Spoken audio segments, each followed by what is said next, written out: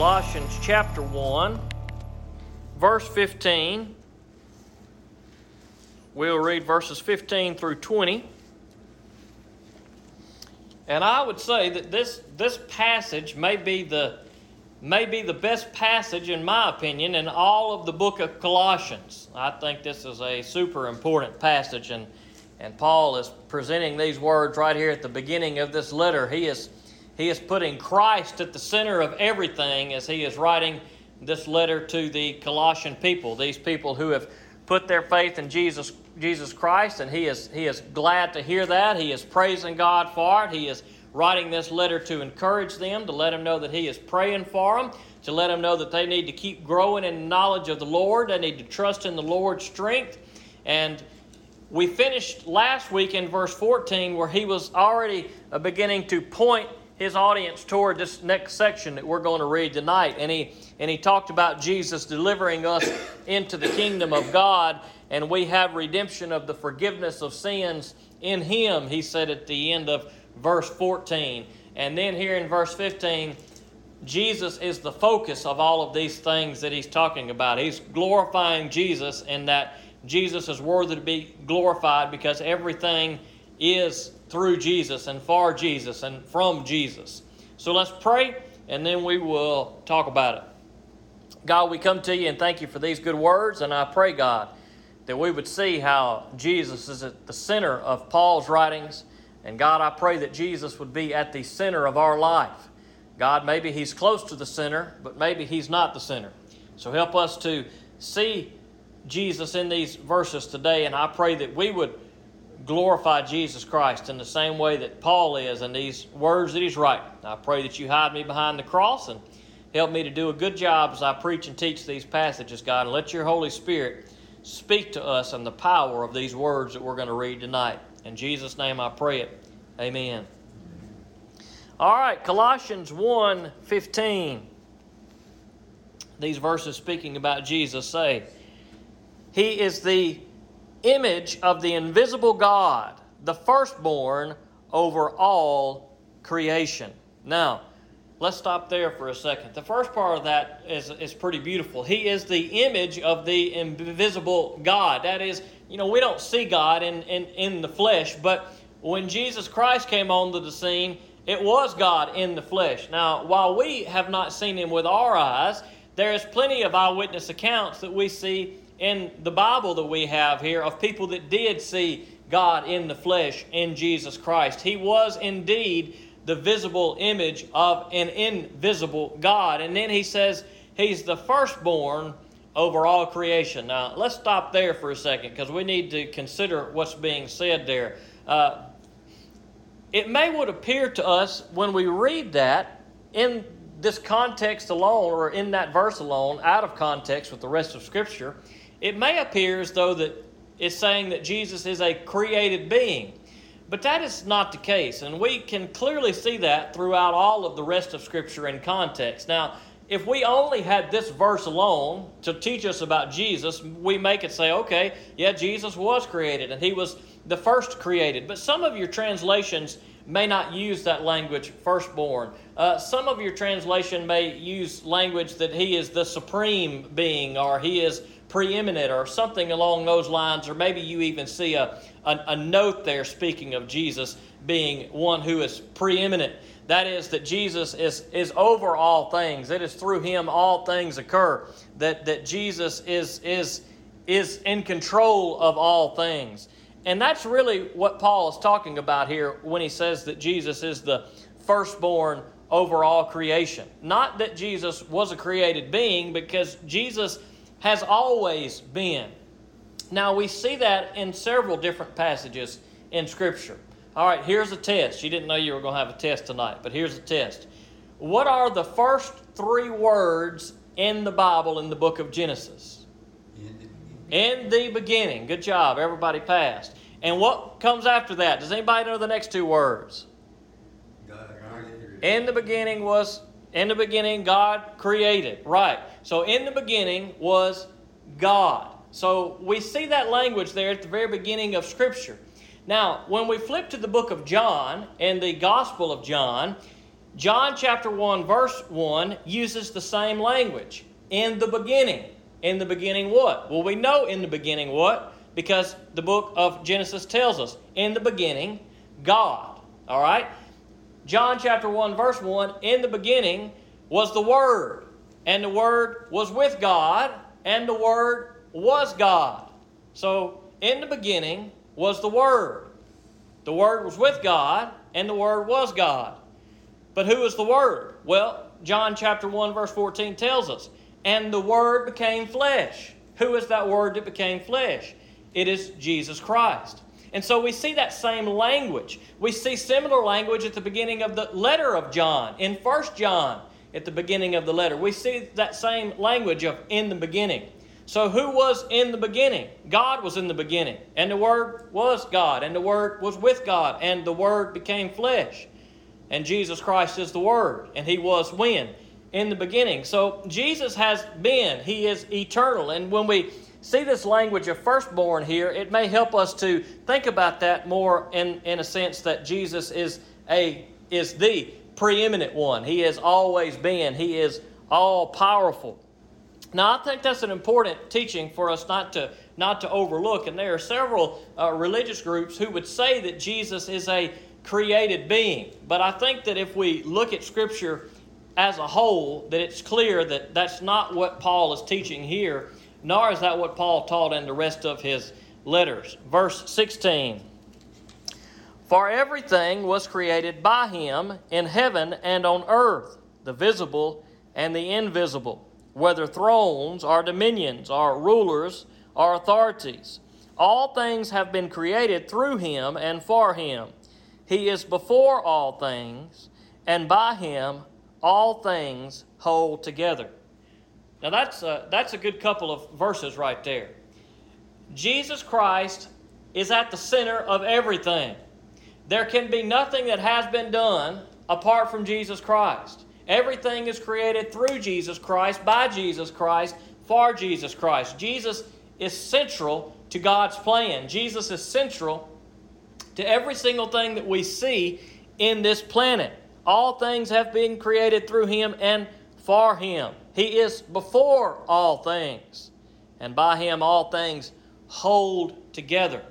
Jesus holds everything together. Now that's a good thing for us to remember, because there are some times in our life that we feel like, man, I don't know that I'm going to be able to hold things together.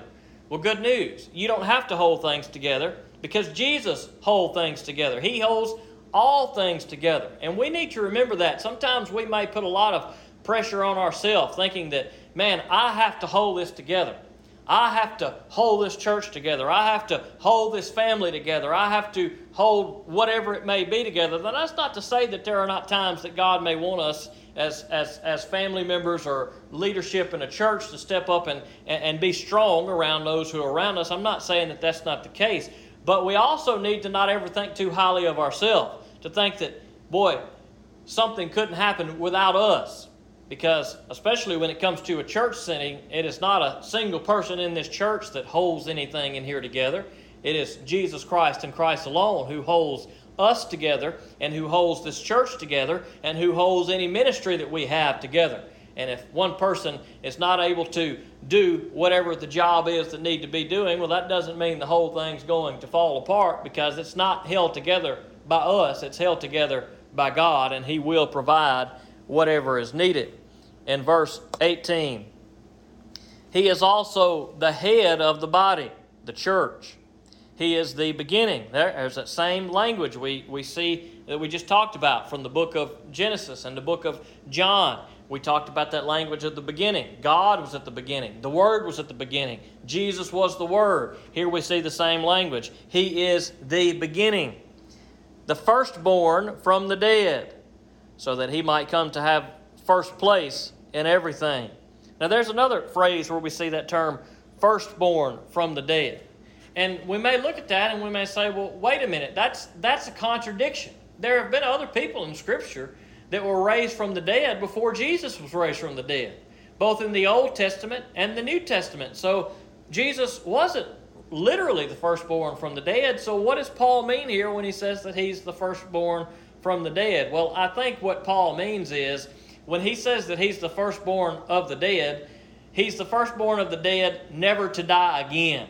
And that's the difference. There were others before Jesus who were raised from the dead. Even Lazarus, Jesus himself raised Lazarus from the dead. But Lazarus wasn't raised from the dead for all of eternity. He died again not long after that. But Jesus, when he rose from the dead, he rose to never die again. And so when John says here when Paul says here that Jesus is the firstborn of the dead, he's saying, I believe that Jesus is the first one to be raised from the dead and will never die again. And that's good news for those of us who put our faith in Jesus Christ, because Jesus was not conquered by death, neither will death conquer you and I. When we die, when we leave this planet, we may die in this life, but once we are resurrected in Jesus Christ, we will never die again. And so we have a better resurrection than Lazarus, and a better resurrection than some of these others we see in Scripture who were raised from the dead. They died again. We, if we put our faith and trust in Jesus Christ, will not. He's the firstborn of the dead, so that he might come to have first place in everything. Now, that's a good passage to remember, to help us be reminded of who is first. Who has first place in everything? Well, it's Jesus. Now, I'm a pretty competitive person. If there's anything I'm doing, I want to be first at it. I want to turn it into a competition. It doesn't matter what it is. If it's vacuuming in this sanctuary, who could vacuum it the fastest? It wouldn't matter. You make up any game, I want to be first in it. And there are many things in life, whether it's a competitive drive to win games or to do better at work or whatever it may be, we may have this drive in our life, if we're really competitive, to want to be first. And sometimes that competitive drive we have may cause us to be proud and think too much of ourselves. But we need to be reminded that Jesus is always first. He is always going to be first. And we need to make sure that we put Him first in our life and in everything we do in our life. There was a good ministry. This has been 10 years ago. There was a book that was written called I Am Second. And they shot all these little videos, 5 to 10 minute videos, and they interviewed a bunch of athletes and actors and musicians, a bunch of famous people, and they had this white chair and they sit them there in the room alone. They put the camera on them and they let these famous folks tell their story about how they came to Jesus Christ. And the title of the series and the book was called I Am Second, and it was them telling their stories about how they realized that Jesus had to be first, that they were failing in life through the things that they were doing, whatever it was that they do, same type of things that we do, that we realize at some point that we have to humble ourselves before Jesus and put Him first and say, yeah, all right, God, I'm second. You're first in my life, but I am second. And Paul says something similar here, that Jesus is first place in everything. And so if Jesus is first in everything, then at best, all we could be is second. But it may even be better to say we should shoot for third, to put Jesus first and others second and put ourselves third. And Paul says here that Jesus is first place in everything because He has died and resurrected, never to die again. Verse 19, for God was pleased to have all His fullness dwell in Him. Now, God certainly was pleased at Jesus. And you look back at Jesus' ministry, and when Jesus did the work He did and when He prayed, Jesus wanted to bring glory to the Father. He wanted to be about the Father's work. He wanted to be obedient to the Father. We see that time and time again, that He was faithful to the Father.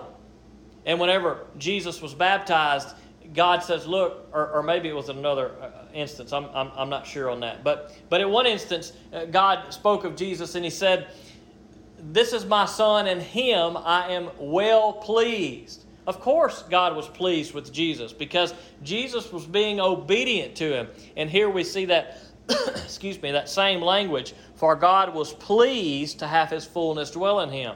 Why was God pleased to have His fullness dwell in Jesus in the flesh? Because Jesus was obedient. He was faithful to the Father in everything that He did. Hopefully God is pleased with us. That's something maybe we should consider. is God pleased to dwell in us? Because He does dwell in us when we accept Jesus Christ and we have the Holy Spirit that indwells in us, and God sets up residence within us. We are a home for God. We talked about that a few weeks ago, about being the temple of God. And God dwells in us if we are His children. But is He always pleased to dwell in us? Well, the answer to that question is no, because sometimes we do sinful things that we shouldn't do. And so we want to try to live our life in a way that God will be pleased with us, in a way that our lives will be pleasing to God. Now, we know that there will be times that we fail, but we want to strive to do our best to live a life that is pleasing to God. And when we do sin, we just repent of that and do what is right and try to walk closer to the Lord moving forward. Verse 20, and through Him to reconcile everything to Himself by making peace through the blood of His cross, whether things on earth or things in heaven. Now, we are at peace with God because of Jesus Christ, because of His life on the cross, because of His blood that was shed. We are at peace with God, and that's something that we do not want to take lightly. Because of our sin that separated us from God, in a sense, you could say that we were at war with God. That's similar to the language that Paul uses in Romans. We were enemies of God. Well, when you look at people who are at war with each other, what do they call each other? Enemies. They're fighting with each other. They're shooting each other. They're bombing each other. They're doing whatever they can to destroy their enemy. Because that's what you do, right? You want to destroy your enemy. The good guys need to win. And Paul says in Romans that we are enemies of God because of our sin. But through Jesus Christ, we can become friends with God. Through Jesus Christ, we no longer have to be enemies of God, but we can be at peace with God. Now, there's no peace treaty that we can come up with on our own before God and say, okay, all right, I've really sinned. Let me write some stuff out and say, okay, God, here's some things. Let's see if we can't make a deal and make a peace treaty. And anything that we try to do on our own, any deals we work up, we'll hand them to God and He'll say, no deal. Man, how are we going to get peace with God? Well, there's only one way that we become at peace with God, and that's through Jesus Christ and Christ alone. Jesus Christ is at the center of everything. He is the peace that we are looking for. He is the deliverance that we are looking for. He is the redemption that we are looking for. We are created because of Him. Everything that has been created is for Him and for His glory, to build the kingdom of God, to build the kingdom that Jesus Christ came to bring and established at His death and resurrection. And that's what Paul is saying in this letter. He is putting Jesus at the center of everything. And that's what we need to remember from this letter and from the rest of the Bible, is that Jesus has to be at the center of everything we do in our personal life, in our church life, in our work life, whatever it may be. We must keep Jesus at the center. We must make sure that Jesus is first and we are second. Let's pray.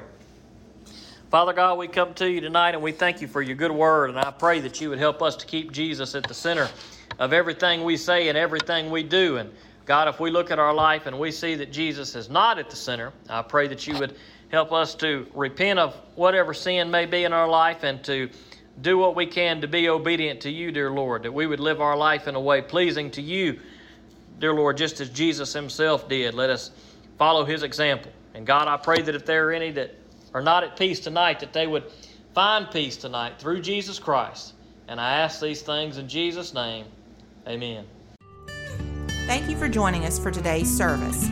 To learn more about Jesus, call or text Pastor Shan at 601-657-0180 or email him at shanvn@me.com. You can also visit us at www.enterprisebaptist.church or follow us on Facebook at facebook.com/EBC Liberty. We hope that you have been blessed by today's service.